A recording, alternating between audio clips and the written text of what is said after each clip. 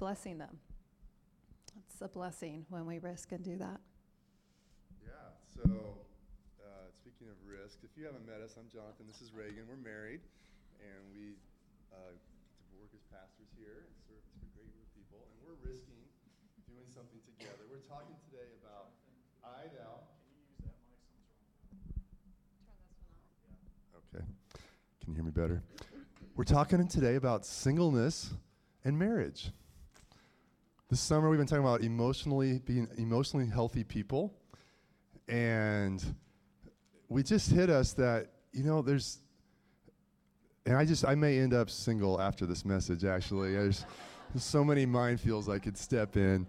I don't know, but emotional health has a lot to do with who we are as in our singleness or in our marriedness, and also the whole aspect of sexuality. We're not going to go into too many details, but this all touches on all these things. They're connected, and really at the core of who we are as people, the way God made us as His image bearers, as people made in the image of God. In Genesis 1, when God created people, it says He made them in His image, male and female. He created them, and so our maleness and our femaleness is an essential part of who we are as people. And how we bring that into life and into our interactions with others is an essential part of who we are. And so both singleness and marriage are designed to be gifts. Now, you may be single and be like, this doesn't feel like a gift to me right now. I wish I was married. Or you may be married and you're like, this doesn't feel like a gift to me right now. I wish I was single. But both of these are designed as God-given gifts. And in 1 Corinthians 7:7, the Apostle Paul is talking, and he says, I wish that all of you were as I am. And he's talking about his singleness. He was a man who was single. And he said, I wish, actually, this is such a good thing. I wish all of you were like me. But each of you has your own gift from God. One has this gift, another has that. And so he's saying that gift, the Greek word is charis. It's the word that charismatic comes from. It's the word that grace comes from. A gift is an endowment of God's supernatural grace that comes to a person. So we may think of gifts of prophesying or faith or these spiritual gifts that you can only do if God enables you. Well, that's how it's designed to be. Our marriage or singleness is designed to be something we can't do on our own, but God graces us to do it the way He wants us to. But there's little that exposes where we're at emotionally as much as the questions and the insecurities and the yearnings and the longings and pain that is tied up into marriage and singleness. Is that true? I mean, it gets to like, oh man, who am I and how do I really feel and what's going on? It's all tied into being married or being single. It's all connected to sexuality. It's very much all intertwined. And so there's a certain approach that we really want to lay as kind of the overdrop or backdrop of everything this morning, and it's what's called an I-thou perspective or an I-thou approach. And so Reagan's going to kind of explain what that is, and this morning we're going to cover a lot of ground. She's going to kind of lay this background of this I-thou approach to relationships, and then we're going to walk through how that has some application to singleness and some application to marriage. But all from this perspective of I-thou. Well, we're first going to talk about the I-it interaction. And I think most of us are really familiar with this. I'll tell you a story that describes what this is. So I was, many years ago, I think Adam, Anna, and Cade, our first 3 children were really small, and every chance I would get to go out of my house was like an adventure and fun, because normally I was home, stuck with kids. So one day I went to Target. It was like, I get to feel human. I'm going to Target. And so I went to Target, and I was near the checkout line, and this lady was suddenly in my face, and she was like, you have the most beautiful eyes. I can't believe it. Oh, your eyes are so gorgeous. I'm like, oh my goodness, that is so sweet. Here I am feeling really vulnerable. I'm a new mom, and my life is made of throw up and, wiping bottoms, and you're complimenting me. And then she whips out this card, a business card. And it basically was her business card for her makeup company. And said, I would love for you to come over and we can, dress up those eyes with makeup. And I'm like, I suddenly felt so used. I felt like an it. So it's the I-it interaction is treating somebody like an it. Like I suddenly became her goal to make money. And this is how we treat people like objects, a thing to be utilized. It's like, what can you do for me? You're an it.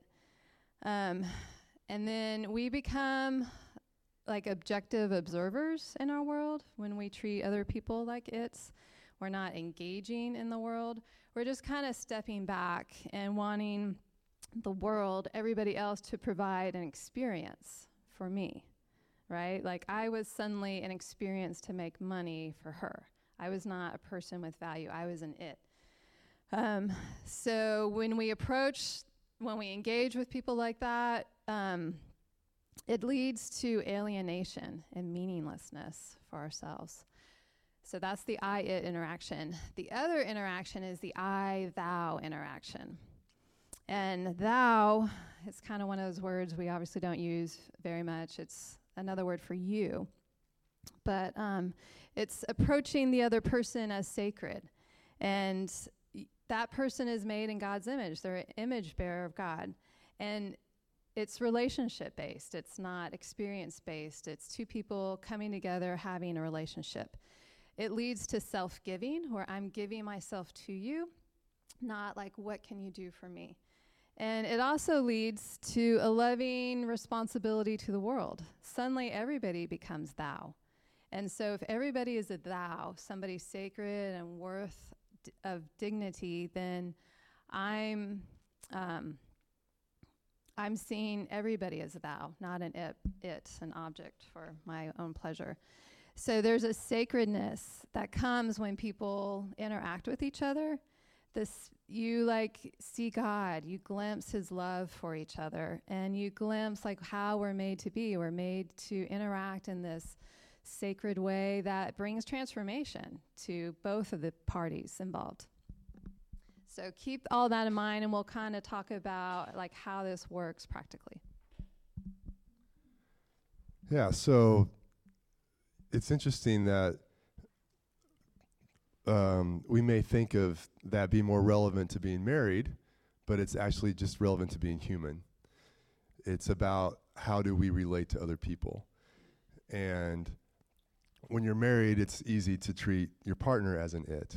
And we're going to get into this more detail. It's easy to look at, hey, what can you do for me? How are you serving me? How are you making my life better? How are you making me happy?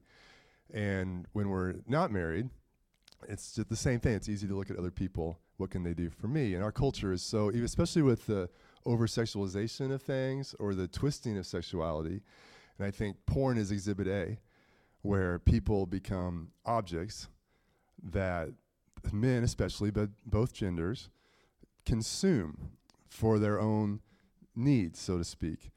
And it's this complete objectification. I think that if really the impact of porn in our culture is greater than we probably realize. We already tend to objectify people, but that makes it so much worse.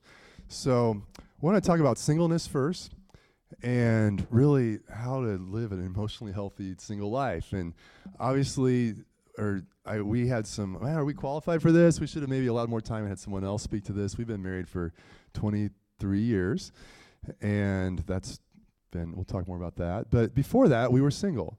And, no matter who we are, we spend a good chunk of our life as single people. And most likely, at some point, one of us is going to pass away before the other, and we'll be single again. And so we tend to spend more of our life in a state of singleness than we expect, even if we are married. And that may be, so it's either a chunk of our life or all of our life. But I do want to acknowledge, we're speaking, others could maybe speak to this better than we are. So we're speaking from our experience and God's word, but there's more to say, obviously. But there are two kinds of singleness. There's singleness by choice, and that's kind of what like the Apostle Paul was talking about in 1 Corinthians. That's what's called being a vowed celibate, where it's a choice to say, in order to serve God, I think this is the way God has called me to serve him. This is the way I choose to serve him, with a lifetime of singleness. Now, as Protestants, that's maybe less emphasized. In the Catholic world, that's very much a thing that if you really want to answer God's call, you become a priest or a nun, and that's kind of this vowed celibate idea. But that's something that is not only for Catholics, but a very good option for a lot of people to serve God as singles and as a vowed celibate. The other type of singleness is not by choice, but for other reasons. And there are a lot of those reasons. But that, in a healthy way, that can be what's called being a dedicated celibate. So you're single, you're celibate, but it's with a purpose, and it's with a dedication to God and to his kingdom. And so I just want to we're going to talk about three different aspects of emotional health for singles and then for people who are married. First of all, singleness is an exceptional place to experience a top-notch relationship with God. Singleness is a really great place to experience a top-notch relationship with God. And later on in 1 Corinthians 7, I want to read this. Paul is talking about singleness and marriage, and he says this. He says, I would like you to be free from concern, in verse 32. An unmarried man is concerned about the Lord's affairs, how he can please the Lord. But a married man is concerned about the affairs of this world, how he can please his wife. And his interests are divided. An unmarried woman or a virgin is concerned about the Lord's affairs. Her aim is to be devoted to the Lord in both body and spirit. But a married woman is concerned about the affairs of this world, how she can please her husband. I am saying this for your own good. Everyone say that. For your own good. For your own good. Singleness can be a very, very, very good thing. For your own good, not to restrict you, but that you may live in a right way in undivided devotion to the Lord. So it is easier to live in undivided devotion to God when you're single than when you're married. Now, we're all called to live holy, wholehearted for God, but there are many ways in which it is easier to do that when you're single. And I am thankful that I began living this out as a single person. I remember being, even in high school, really having a desire to develop my relationship with God and coming to a place of, God, I want to wake up every morning and spend time with you before I go to school. And so I started doing that about halfway through high school. And I also thought, I don't want to, for me, I don't want to date right now. I don't see that going anywhere. I feel like my relationship with God is the most important thing. And I started college, and I had thought, I think I'll probably start dating when I start college. But then when I did, I had a similar sense that, no, it's not the time for me. That I really need to focus on really developing a relationship with God. And that relationship, I continued to get up in the morning. I continued to develop that relationship. And during those years, my relationship with God grew so much. And I learned to get my needs met from him, to love him, to receive his love. And really, I remember in those years being at a place of, God, maybe I should be single for my whole life. Like, this is a good life. Like, this is a good way to live. And God, I would be willing to do that. And I, seriously thought that would be a possibility or something God would be leading me into. So really being single is an incredible opportunity, first of all, to develop our relationship with God in an undistracted, undivided way. So going back to the I-thou relationship, so how I see this playing out when you're single is, it's a really good opportunity to learn, like, God values me for me. And really enjoying that, like learning that I am valuable and I can enjoy God enjoying me. Another aspect about being single is like learning that to treat, like, you kind of realize that maybe I'm treating God like an object. Like, maybe I see God as an it, and I'm treating him like I'm loving him based on what experience can you give me, God? Like, is it a good experience? Then, maybe I'll love you. If it's not a good experience, I'm not so sure about you. And it's really like learning to grow, and he is a holy God, and I am worth all his love and attention, and enjoying that. Great. So singleness is also a divine opportunity to grow emotionally and in every way. And this is similar, but really there's a great opportunity in singleness to grow as people, to grow emotionally, and to really get our needs met from God and to become healthy people. One of the most radical verses, I think, in the Bible is 1 Corinthians 6:13, just a chapter earlier from what we're reading. And God's word says, "The body, however, is not meant for sexual immorality, but for the Lord." And that may be somewhat logical. So, okay, our bodies are for God. But the second phrase, "and the Lord for the body." Like, what does that mean? I mean, he's talking about sexual immorality and temptation and the desire, the temptation to indulge in sexual activity that is harmful and not holy. But then he says, the Lord is for the body. And what God is saying here is that every emotional and physical yearning and desire we have can only be fulfilled in a relationship with God. And emotional health comes from getting our needs met from God and growing as emotionally healthy people. And so that is an incredible opportunity that we all have in every place of life, but in a unique way as singles. And, if you're going to get married, the more you can experience this and practice this before you get married, the better. It's so easy to think, when I get married, like that person's going to complete me. They're going to make me happy. They're a special something. And that's a recipe for disaster, because no person can complete us or fulfill us or answer our emotional needs. Only God can, in a true sense. And so singleness is an incredible way to grow as people and to experience that. A good way to grow emotionally when you're single is, how when you approach a social setting, like you come to, a gathering of people, and there's insecurities or who am I going to talk to? A lot of times we approach the social gathering as people as it's, what can you do for me when I come and hang out with you? What experience can you provide for me? And we want to place all of the onus on other people. How can you make, me feel great about myself? It's like stroking my ego. Please tell me, please do all this for me. And that's really emotionally unhealthy, right? Even though we do it, we all, do it.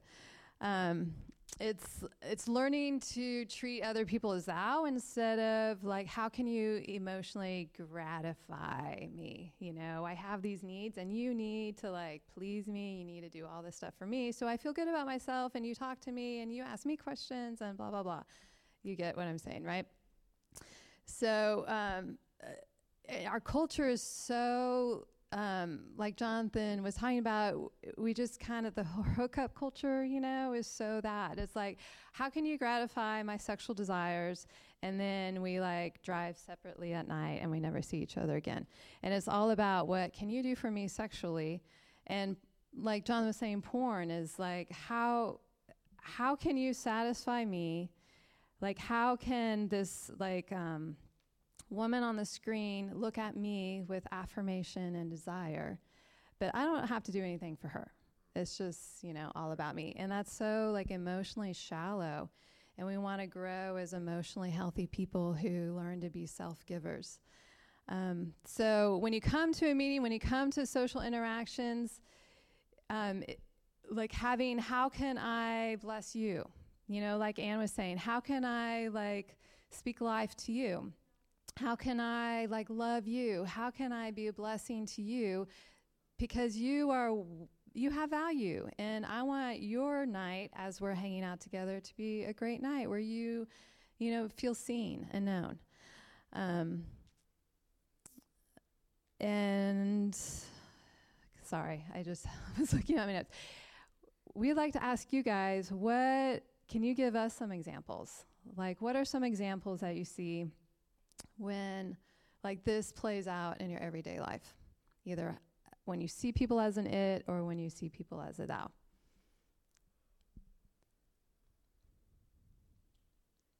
see it most often in like Road rage.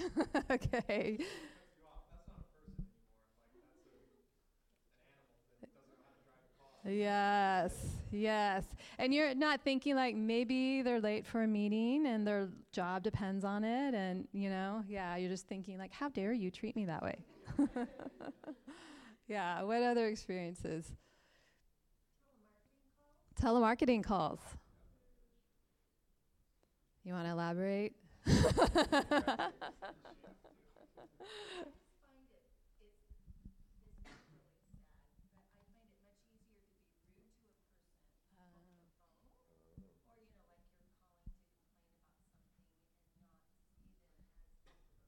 Okay, yeah. Right. Right, like putting your annoyance on them. How dare you call me? And I'm just going to be rude to you to prove to you how awful you are for calling me. Yeah. What did you say? A waiter or waitress. Okay. You want to elaborate on that one? How does that work?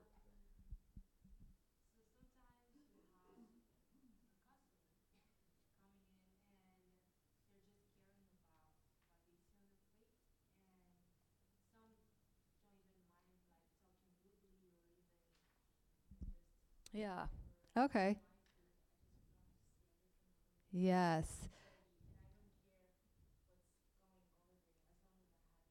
Yes.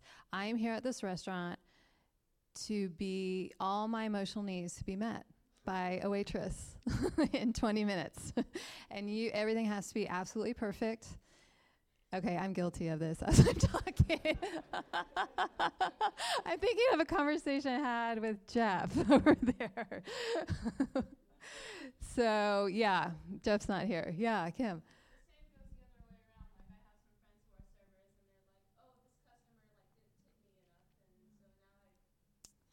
Yes, you are here to meet my paycheck needs. I need to pay my rent. You need to give me, yeah. Yeah, Rob. I feel guilty because all those things I feel. But I was thinking more generally, like when you're in a conversation and you're not even like paying attention to anything they're saying, but you're just like, I got this thing I gotta say. It's like more of a tendency of wait to talk instead of listening. Yeah, like what Bo and Asia Banner talked about 2 weeks ago about like loving somebody who's listening to them and spending that time being present. Yeah, good examples. Those are great. We all can identify, right, with being one or the other and like how hard it is to be the I, thou, but we all long for it. We want it. Can we hear like one or good example?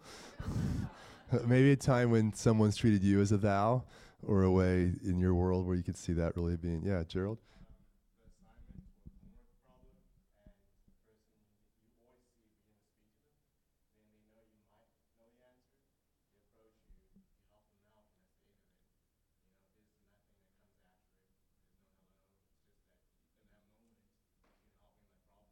Uh-huh.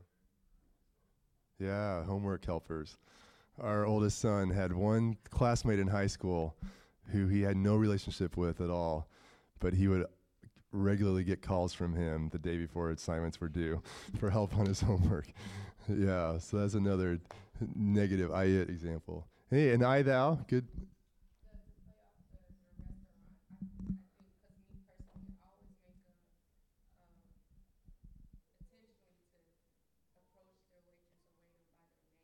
Mm.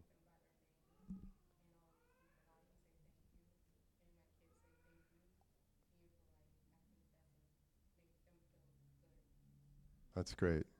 Yeah, you all hear that? Approaching the waiter as a person, their name, attention. Yeah, good. Okay, one more. I spent 42 years Okay. And we all have a lot of stories about clients that come in, but there's always one that comes in and sits in your chair and they go, nobody has been able to do my hair. Nobody. I've been to every hairdresser in this town, and nobody's been able to do my hair. Well, your first thought is, you may as well just leave because I'm not going to make you happy either. You know, you kind of get this little attitude, like, you know, I'm not going to make you happy either. But I learned through the years, this person just needs something. Sit down in the chair, I would pull up a chair, get down on their level, and talk to them as a person, find out what their needs are, and actually give them an identity as a person, as a person with needs. Wow. And it always helps. I can't say always. But at least they knew that I tried. Yeah. Wow, that's so great. I think that's enough for today. That's awesome. Just I love it how like the need for a hair, like I mean I can't really relate. All you women can. I have a need for hair, not for anything. Okay. But there's something so much deeper that really they're looking for. Yeah, and to get in touch with that and love them that way. That's so good. Well, one more aspect of singleness is that singleness can be your loudest gospel message. That in a world that says you have to be a couple to have value, or you have to have the right Mr. Right or Mrs. Right or Ms. Right or whatever to have value, to be able to have value apart from that and to live for God as a single person is an incredibly powerful, loud proclamation of the gospel in our culture. It's not normal. It's not something people are running across very often. And Jesus said this in Matthew 18, maybe a verse that you've never heard taught on before. I've never talked about it before. But he said, there are eunuchs who were born that way. You know, eunuch's someone with an issue with their reproductive organs that keeps them from having healthy functioning. So there are eunuchs who are born that way. There are eunuchs who've been made eunuchs by others. So that would be in ancient cultures, a king would have his closest servants would become eunuchs. And so that way, A, they weren't a threat to his wife or wives. And B, they didn't have their own household to take care of. They were fully devoted to that king and the kingdom. So Jesus says, hey, there are eunuchs who've been made eunuchs by others, and there are those who choose to live like eunuchs for the sake of the kingdom of heaven. The one who can accept this should accept it. So he's saying, hey, to choose to live celibate, to live single for the sake of the kingdom of God, that is a loud proclamation of the gospel. That points to the fact that God is worth it, and he is what life is all about. And so there are a lot of ways to do this as a single person, and for the sake of time, we can't go into too much. I just want to say a few. How do we live a loud gospel message? One, spend time alone with God. As devoting time to be just a friend with God above all else is so important and powerful in a message. Practice delight. So it's not just like, oh, I have to serve God, I don't have any other options, but it's delighting in God. So it's been one of our themes this summer of emotional health is enjoying doing things, going out to the lake, going out, doing what you enjoy and enjoying a life full of delight as a single person. Invest in community. So being single doesn't mean you're not communal, doesn't mean you're not social. It's important to invest in community, to invest in relationships, especially cultivating one or two really important relationships and friendships in your life. Practice hospitality regularly. Have people over. And make your home a place of hospitality and a place of gathering and people coming over and building friendships, building relationships. And then finally, give yourself fully to your God-given ministry. Figuring out, man, what have you put me on earth to do, God? And really focus on giving yourself fully to that. I don't think so. So how can being single and having the loudest gospel message, how does this look like in relation to I Thou? I think it's really important in the workplace and social settings to treat people as image bearers, what we've been talking about. But I think especially for men, if you go to work and you're single and the pretty single lady is there at your work, treating her as somebody who's sacred and an image bearer of God and somebody holy, and not treating her like an object this lady has been objectified her whole life. Let me just tell you, as a woman in our culture, women are objectified all the time. And so if at her workplace she sees this single guy who's treating her with dignity and respect, oh my goodness, that is presenting the gospel. That is presenting there is another God that I serve. I do not serve my own sexual pleasure and lust. I serve a God who gave himself fully for me. And so I can treat you with honor and respect. That is going to be a loud gospel message to this lady. Wow, I am treated differently. I don't feel slimed by him. I don't feel I'm looking over my shoulder, but I feel safe. I feel like I'm looked at as a person. So, it goes the same way for women, but to a less degree. Women aren't as overt, but, we do it too in the workplace where we, are looking to the guy, do something for me. All right. So we could talk on and on about this. We want to move on to marriage. How do we experience emotional health as married people? Well, marriage, first of all, is a mysterious place. That is for sure. I looked up synonyms for mysterious. There's befuddling, confusing. It's what is going on? There is who is this person? Where are they coming from? I mean, this is a daily, multiple times a day occurrence in our relationship, and I think most married people can attest. We're so different, but it's a mysterious place to love God and receive his love. It's a place to love God and receive his love. And there's something about, in Genesis 2, when God he made Adam first, and then he made Eve, the first woman. And in verse 23 of Genesis 2, it says, "The man said, 'This is now bone of my bones and flesh of my flesh. She shall be called woman, for she was taken out of man.'" And you may have heard the old joke that, why did he call her woman? Because when he saw her, he was like, whoa, man. There's something about the woman that was awe-inspiring. And really, there's something about the nature of women that inspires wonder. There's something intriguing. There's something mysterious. There's something wondrous about really the pinnacle of creation. The last thing God made was the woman. And that is there's in marriage, there's that awe and wonder of God, you made this person. Wow, my rock brain, two-dimensional, how is this possible? This is so inspiring. This is so amazing. This is so beyond me. There's something in marriage, and it works both ways. There's something that opens us up to there's more than who we are that we can see in the other. And it goes on in Genesis 2. He says, "That is why a man leaves his father and mother, is united to his wife, and they become one flesh. Adam and his wife were both naked, and they felt no shame."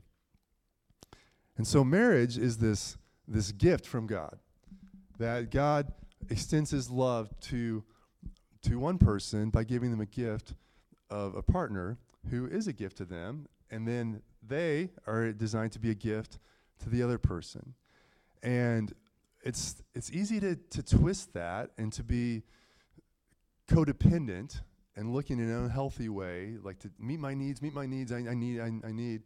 But in a healthy sense, it's realizing, wow, God, I want to be a gift to this person. I want to give everything I am to this one person for a lifetime. And so that's a place to realize how God loves us and to love him. One of those ways is becoming vulnerable in marriage. It's a great place to let yourself be seen and known for who you really are, to be vulnerable. it's really easy to put up this front, even in marriage, like, love me for this front that I'm giving, or this, how I charmed you before we got married is how I have to keep, charming you 20 years later. But really, like, being seen and known and loved despite everything is a great place to learn that God does the same for us. He loves us completely, and we don't have to put up this front, for God. And that's true for sex. A lot of times, in a married relationship, we can approach sex as, you need to satisfy my needs. I'm not, like, giving of myself. I want you to just give to me. But it's learning how to be an initiator and a responder, no matter, like, if you're male or female, but learning that in a marriage, like how God initiates and we respond to his love, and we need to learn to initiate. And so all that is going on in a very vulnerable state. Marriage is also an amazing opportunity, like singleness, to grow emotionally and in every way. Marriage can present lots of opportunities to grow. Now, marriage doesn't guarantee that we grow. It's kind of like people oftentimes think, oh, if I get married, then my lust problem will go away. No, it probably just will get tougher, actually. And your emotional problems won't go away either. They'll probably get more brought to the surface and tougher. But it's an opportunity to learn and to grow. In Genesis 2, again, before God made the woman, it's in Genesis 2:18, it says, the Lord God said, it is not good for the man to be alone. I will make a helper suitable for him. And it doesn't say that Adam was lonely. It says it's not good for him to be alone. Adam maybe wasn't lonely, but he wasn't going to be the full him without a partner, without another person. And that's true for all of us. It's not good for us to be alone. And we need other people in our life to show us what's going on, to bring things to the surface, to encourage us, to propel us on to growth. That's true whether we're married or single, actually. And so there's an incredible gift. I mean, I can say that the greatest source of growth in my life has been this relationship, and usually coming through the form of Reagan, usually lovingly, not always, but pointing out the areas of my life that are blind spots, that are weaknesses, that are stupid ways I do things, or inconsiderate ways I do things, or just living less than the way I was made to live. And this person is so helpful to say, no. I mean, I remember when we were engaged, she was like, hey, like, we're going to talk about these things, because if you're not willing to, I'm not going to say, there needs to be at least, it wasn't like, hey, well, it kind of was like jump through some hoops. Like, hey, if you're not willing to listen and learn, then it's off. Like, I'm not going to move forward with this. And I'm glad she was like that. But that has continued in I think, mostly a healthy way, and I'm so glad for it. He's jumping through hoops still. Yeah, I think it's easy, when we're married to somebody so different from us, to see, like, you are an it. You are not a thou. You are an it. Like, I don't understand you. Or also, like, I'm so familiar with you. You're an it. You're kind of boring. We know. I know what you're going to say. We get critical of this it. And we're not like, you are created. Like, there's God in you. Like, there's, like, this cosmos in you that I need to discover. We just take each other for granted. It's interesting, of course, whenever, like, I speak, I'm always, like, head on, face to face with an issue in my life that I need to repent of before I come up here, of course, all the time. So yesterday we were driving back from our family reunion, and shout out to our family in the back. Please meet them, Debbie and Mary Hupp. So we have 4 cars in our family. 5. We have 1.5 cars that have air conditioning for all 5 cars. It's absolutely ridiculous. Of course, yesterday at 3 o'clock in the afternoon, we had to drive home from Marietta, Kansas, an hour and a half away. In one of those cars, no air conditioning. And I'm like, oh my gosh. Like, why didn't Jonathan get this fixed? I can't believe I have to do this. I have to, like, drive in the heat with all the windows down and all our kids in the car. And, like, it's going to be miserable and, you know, blah, blah, blah. And I'm like, oh, shoot, I'm treating him as an it. And, like, I have to speak about this tomorrow. But I found myself like, he's an it. What has he done for me? He has not made my life comfortable. I have to have air conditioning all the time, or else I will die. And like, so I want to blame him. Like he, you know, is a source of my problems. And then I realized, okay, no, like, gotta repent of that. I really do. He's a thou who has a busy schedule and isn't choosing to make my life miserable. It's just like, this is just, things break down. And once I considered him as a thou,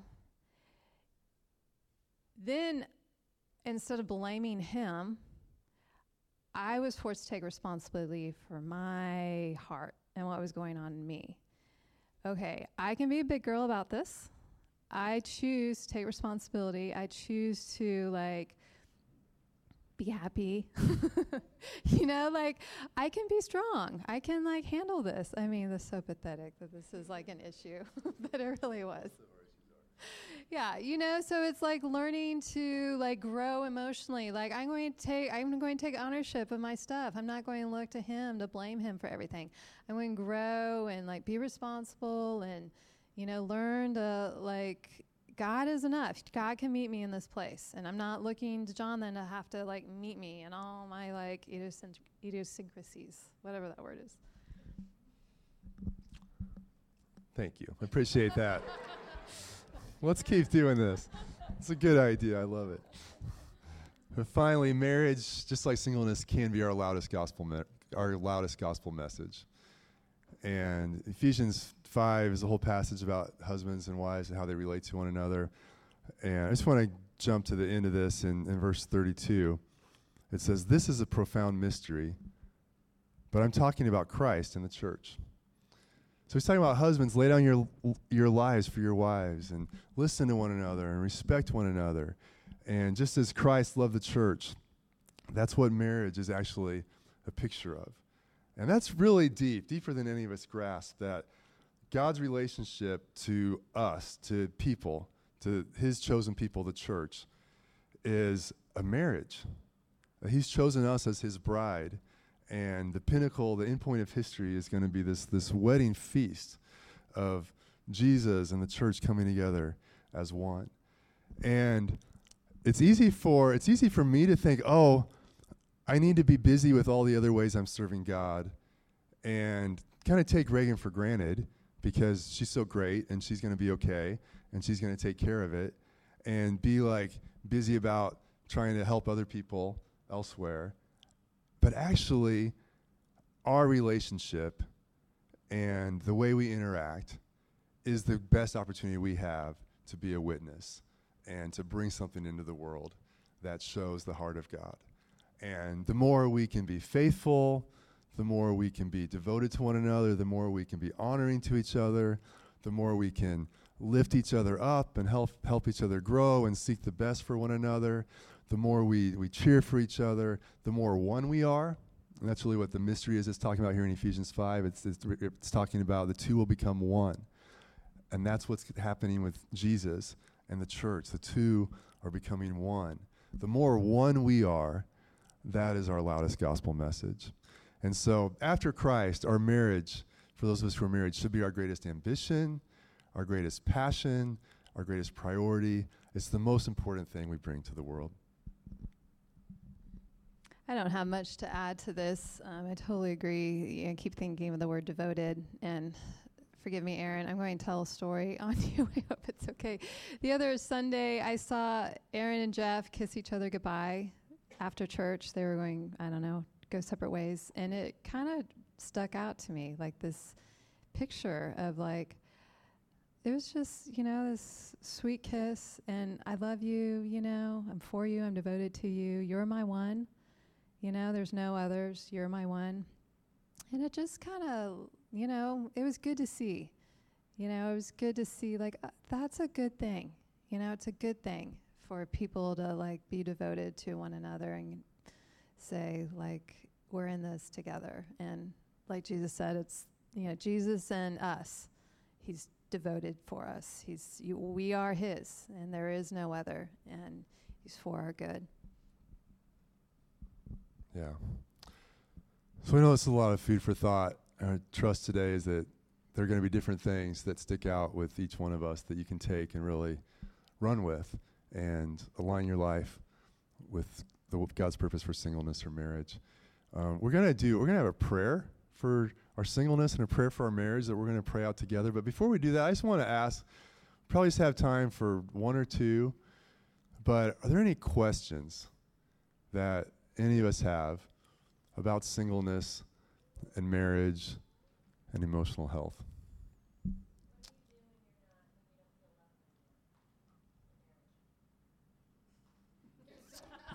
Why didn't I think about why are we going to ask these questions?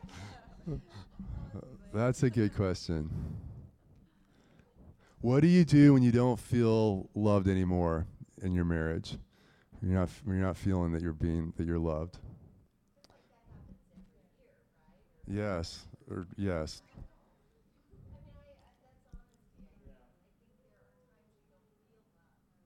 Uh-huh.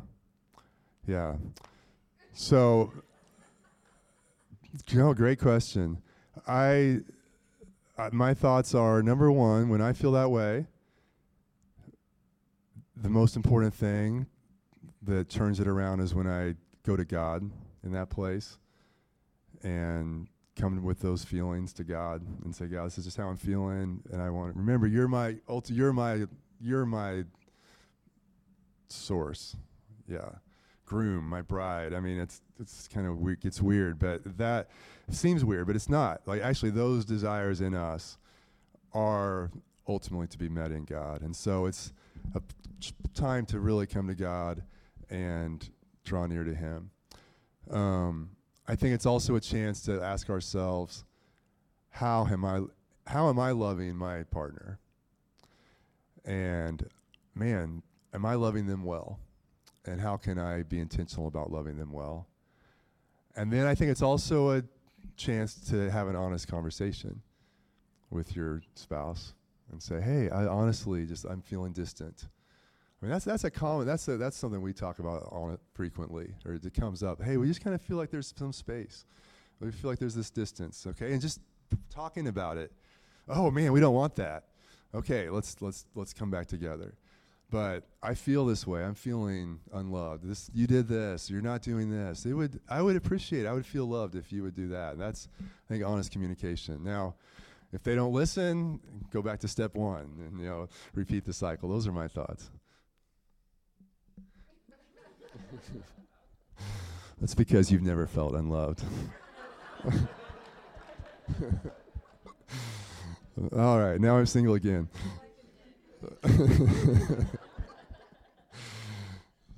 All right, Aja.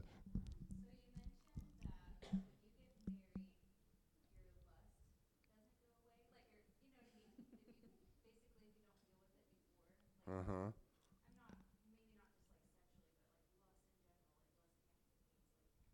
Mm-hmm. Yeah. I'd be happy to. Do you want to? All right. Well, yeah, the answer to, and I'll just talk mostly about physical lust because I think that's the most obvious, and I think the others are probably true too, but it's not, the thing that we need is not sex. The thing that will take away, what sex speaks to is not just physical needs. It's speaking to the deepest yearnings and desires in our hearts. And that's how God made us. And I think it's almost cruel that, it's not cruel, but when I think about God, you really set it up this way, that we have such strong desires. And it's so intense. In sexuality, it's so intense. And then God's commandments are so clear. Like, there is no appropriate way to live that out except in a devoted marriage with one man and one woman loving each other. Like, it's impossible, and it really is. Like, we all sin and fall short of the glory of God, and we sin in this way. In the first place, Adam and Eve felt their sin. They made loin coverings. They felt ashamed in their sexuality. They felt something was broken in that part of them. And so, but God has set it up that way because we are made for relationship with him above everything else. And those desires, those yearnings, those longings are designed to draw us to God and to draw us in those places of greatest need, greatest desire, greatest passion. They're designed to draw us to a place of relationship with him. And so in singleness, it's much easier to get a significant level of victory in those areas and learn to have God be the answer to those yearnings as a single person. And actually, I know in my life, by the grace of God, that happened really well as a single person. Lust was not an issue for me as a single person. I mean, there had been sin along the way, but I came to a place where I was doing just fine, really. I mean, it was, and I think that is a normal testimony I've heard from person after person. It's often a progression in a battle, and it's always a progression in a battle. But when you get married, it's easier to just shut that door on sex and say, nope, nothing is appropriate right now. There's nothing that is in bounds. And so just shut that door. Don't think about it. Just love God and serve him. But when you get married, you open the door to sexuality, and you're loving someone sexually, but then you have to learn how to manage that well. It's easier for that to become then about you and your gratification, and it's harder to have a fire and keep it in the fireplace than to just not have a fire at all, kind of thing. So is that, I know there's more I could talk about, but it goes back to the same thing, that when we're married, it's still going to God. It's still going to God for our deepest yearnings, our deepest needs, our deepest longings, to be the one who completes us. And then out of that, as we're being filled up from him, loving our partner well, not being a leech off of them, but loving them well. So it's a good thing. All right, one more question.